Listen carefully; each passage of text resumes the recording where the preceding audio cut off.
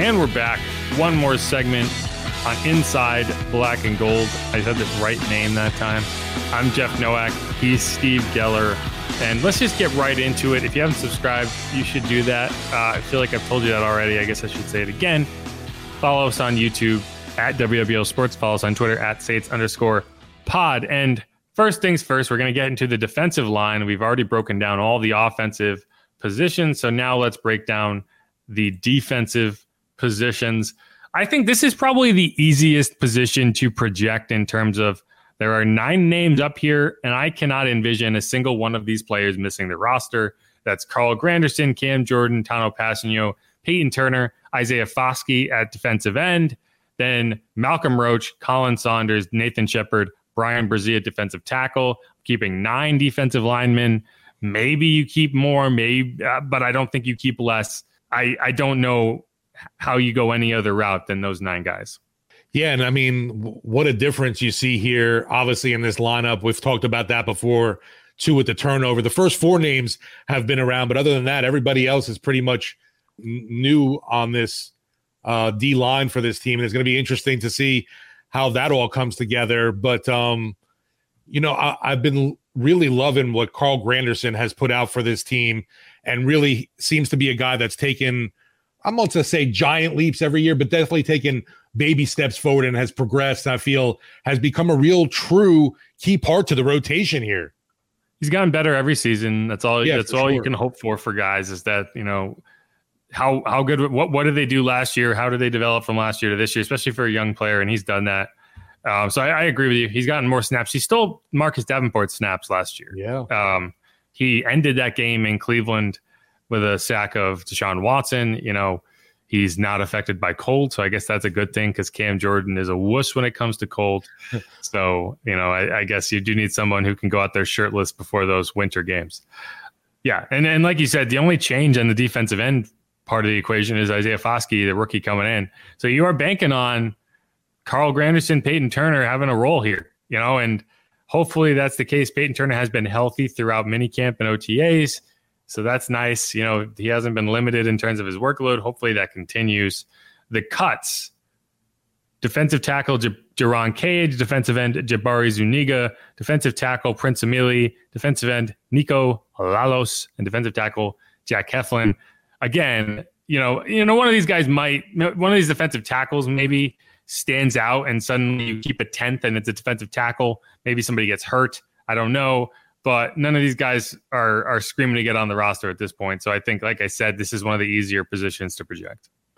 Yeah, and I've, you read stuff obviously online. There's been a little bit of whispers about what if the Saints try to get up, add another piece to the D-line, maybe like bringing back a guy like Al-Quadin Muhammad, Yannick Ngakoue is still out there kind of thing. I just don't know if there really is that need there. I mean, you look at it right now, and to me, I'm hoping, and I know the Saints fans are as well, is that Peyton Turner is got to take that really big step this year for this team and be more of a factor than he's been, and that's obvious.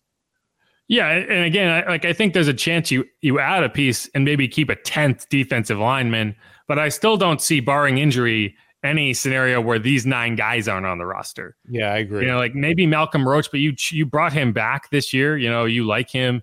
Maybe Tanoh Kpassagnon, but again, you re-signed him this offseason. You like him. He's just a veteran guy who you trust. He's wearing 92 now, and I'm sure when people get out there for training camp, they're going to be like, well, I thought they got rid of that guy. No, it's a different guy now. That's the case with a few guys. Foster Moreau looks very much like Adam Troutman in the number 82. Jesse James looked just like Nick Vannett in the 81. It's just kind of the par for the course. But I could see, right. You mentioned them, and Yannick Ngakoue, guys like that. But for now, I think you're just going to see what you have in Peyton Turner. And if you get the impression that he's just not going to be that guy, then you have to bring in somebody else, sure. But I think you're going to give him every opportunity to contribute. Yeah, agreed. I think they have to. It's a must. And Peyton Turner, it's his job to definitely lose. And if that is not happening during camp, then I could see the body being brought in. But I just thought that was a little early, maybe on some speculating, but definitely not out of the realm of question. I agree. But let's move on to what I would consider the weakest position in terms of depth. And if I was going to guess the position that you would be most likely to add an extra body at, the free agent market is not thick with names you love, but no. You could probably go find somebody that's linebacker. Right now I'm keeping 6. That's Zach Bond, Demario Davis, Andrew Dowell, DeMarco Jackson, Anthony Orji, and Pete Werner. That has not changed, and I haven't seen anything to make me think it will. If anything, you might add a piece and drop Anthony Orji because he hasn't done enough and you feel like you need to find someone else. I still don't know who's going to be your backup will if Pete Werner goes down. I really don't. DeMarco Jackson, I think, is in good shape to be the backup Mike and probably Sam. Linebacker, Zach Bond is probably your starting Sam linebacker in a very limited role to begin with. Andrew Dowell is a special teams ace. I don't think you're going to move on from him. And I think Anthony Orji of the next 5 names has done enough to be there on that list. He's probably the most NFL-ready build of the young guys at linebacker. He made a nice play in coverage on Brian Edwards in practice on the 3rd day of minicamp. But again, I think this group does not blow me away beyond the starters in Pete Werner and Demario Davis. And, maybe you never have to answer the question of who backs those guys up. These guys typically have been healthy, but, that's a tough spot to be in where you just don't have any depth. Yeah, I know we're all hoping for more development from Zach Bond. And the question of obviously the Tulane kid, Nick Anderson, everybody's hoping that, he can make this roster pretty much. From what we've seen so far, I think it's pretty safe. If he does, it'll be a practice squad guy. Just, haven't been able to see enough from him and just, that undersized linebacker, the hope that he can rise up and be the next great small guy at the position doesn't always happen. I just think the Saints, if there is a role for him here, it's going to be practice squad. He's not going to make the 53-man roster. Sorry, Tulane fans. He's just so small. Exactly. I mean, he's just so small. And you see it, it's like you see him in person and you're like, okay, he's got a good build. He's thick. Then you see him standing out there next to like Demario Davis and Pete Werner. And you're like, geez, he is so freaking small. You see him in a group with the safeties and he's like, yeah, okay. Is he that guy? And I think I think for Nick Anderson to make this roster, he's got to be able to cover at an elite level for a linebacker. I just haven't seen it. He could develop that. He could get better. But I haven't seen it thus far, and it's like I'm not going to put him on the roster just because he's a fun story. I have more. I have more pride than that. And speaking of Tulane, Bennett Lee's ruining LSU baseball's hearts. Another Tulane guy. He was on the baseball team till last year. But yeah, it's. I think this group is the group you're going to go with until you bring in somebody else. And I don't hate it. I don't hate the group. I'm just saying in terms of the position groups it's not as strong, right? You probably need to consider shuffling in some way. This is it. And it's like, this is a team that's been doing that, right? They don't draft the position. They bring in bodies. Quan Alexander, for example, like that's just something they do. So I wouldn't be surprised if somebody shakes loose on a roster that they consider bringing him in. Totally agree there. Just because, we'll say it over and over. Demario Davis and Pete Werner are definitely your only definites, I would say, at this spot. And you feel fine about that. Like, I have no issues with the starting level of the Saints linebacker group. Zach Bond is obviously not elite at that Sam position, but you barely use it anyway. And I think he is a good pass rushing linebacker. He's a good tackling linebacker. He contributes on special teams, so you could do worse. So I don't have an issue with it. When you play the Titans in week 1, he's going to have to show up. And I think in matchups like that, where you're dealing with a power run attack with a big bruising runner, you're going to need that Sam linebacker to come up and make some tackles, make some plays. But, in most cases, he's not going to be there in coverage. Yeah, hopefully Zach Bond can be that guy maybe that picks up some of those sacks that Caden Ellis got last year. I agree with you. All right, one more position group left, and this is an interesting one. It's a big one. I'm keeping 10 defensive backs. Stop. That's the same number I had before, but I have had to make some changes because on the first edition of this, I left Jordan Howden off the roster because I just wasn't sure what to expect from him. I think he was going to have to show something to earn a roster spot more so than just be gifted a roster spot based on draft status. And I think he has done that. I think he has looked good. I think he has looked solid in the sense that you could conceivably see him getting real playing time as a rookie, definitely special teams reps. And the player that I dropped to add him was Jonathan Abram. And it's not because of anything Jonathan Abram has done negatively. It's just if you are close between a rookie draft pick that you just brought in and a veteran kind of mercenary that you brought in, I think you're going to lean toward the draft pick. And that's what I'm doing here, right? Like I'm not going to, if I kind of feel similarly about Jonathan Abram and Jordan Howden, I'm keeping Jordan Howden. And so that's what I'm doing here. The others I'm keeping that are obvious: Paulson Adebo, Marshawn Lattimore, Bradley Roby, Alontae Taylor. Obvious. Don't need to talk about that.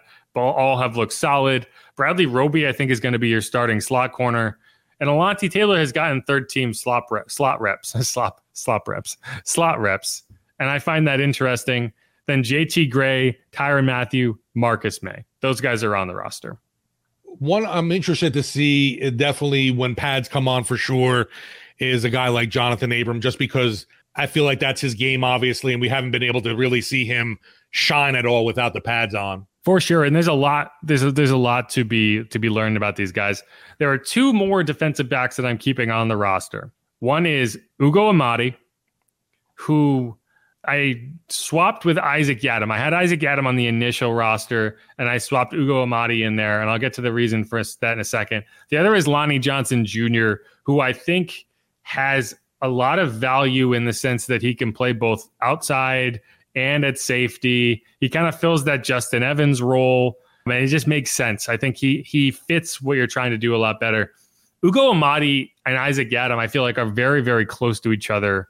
The reason I went with Ugo is you need a backup slot corner more than you need a backup outside corner, because the numbers at outside corner benefit you in terms of Bradley Roby and Alontae Taylor are going to battle for that spot. And then if you need him to go outside, you have no qualms about moving Bradley Roby out there.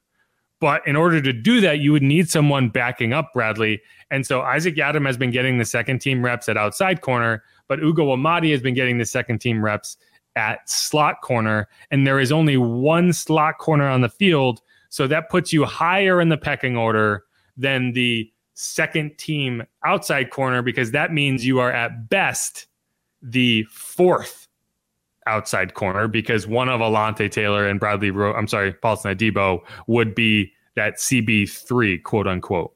So Isaac Yiadom, even though he's on the second team, would be CB4. And that puts Amadi slightly higher. Plus, he's looked good. He's made some plays. I think he has upside as a gunner, as a special teams player. So he's now taking that last defensive back spot.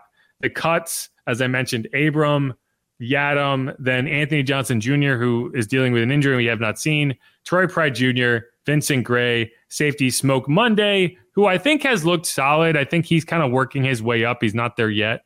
And then defensive back Adrian Fry.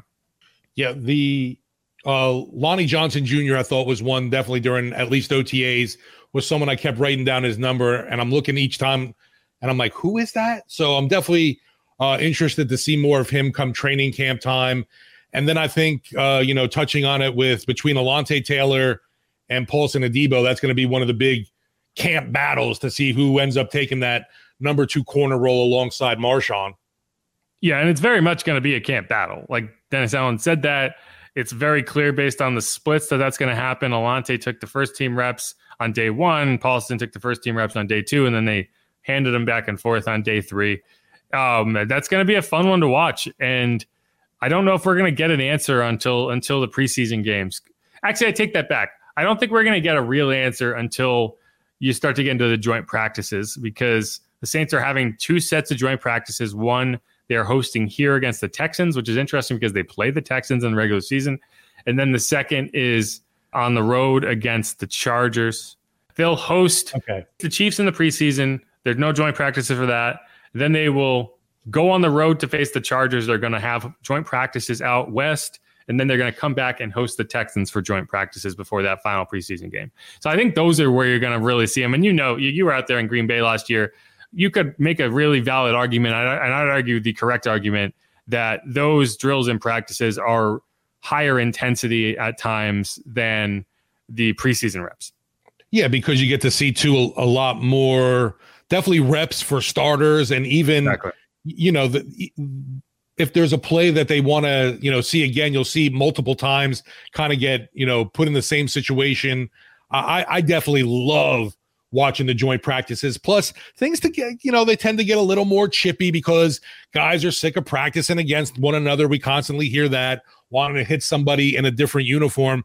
And it ends up shaking out that way because, the pride and all that, machismo comes out on the line and people start talking and yapping. And that's definitely, like I said, you get out there in those practices in the heat, even if it was Green Bay, there was still a lot of chatter going on between guys. And even not surprising, I guess, Aaron Rodgers, man, was loving the trash talk out there. He was going back and forth with DeMario. Makes sense. And the only thing this is going to be the first time I think we've seen them do 2 sets of joint practices. The only concern I have is that the higher intensity of the practice, I think the higher chance you have of dealing with injuries. But again, this is football. So anytime you go out and play real football, you risk an injury. You cannot protect football players from football. So I guess if it's going to help you in the long run, I don't have any issues with it. I just do think you have to be careful, especially in that last set of joint practices. I highly doubt, I think what probably happened is you'll see really high intensity joint practices against the Chargers with a lot of starters getting a lot of reps. And then in that last week, you'll probably keep the starters out of a lot of reps, but you will get a lot of high intensity reps for guys who might be fringe roster contenders who are trying to make that last stamp on the roster, just like in that last preseason game. But I do think that back-to-back weeks of joint practices might be a bit much for guys like for guys like Marshawn Lattimore, Alvin Kamara, Mike Thomas, et cetera, et cetera. Yeah, and hopefully we'll find out something. You mentioned Kamara, that August 27th final joint practice, and final preseason game. Maybe we'll know something by then from the courts and NFL, although I don't know how quick a ruling will come down from the league. We're almost, we're about 40 days away from that the start of that trial. So if there's going to be a settlement, you'd hope to hear about it soon, because it's going to be weird if we get to training camp and suddenly Alvin's not there because he's in an ongoing trial. That will be awkward. So for simplicity's sake, I'm hoping for a settlement. Is that? And yeah, I'm just hoping too for Kamara's state of mind, because I really don't know if all of the weight of the issues around him played an issue last season, but I know for damn sure it didn't help. Yeah. I think anyone would much rather not have to deal with that than have to deal with that. I don't think that's a very controversial statement, but who knows these days. All right, let's wrap this podcast up. Thanks everyone for listening. We went through the 53-man roster.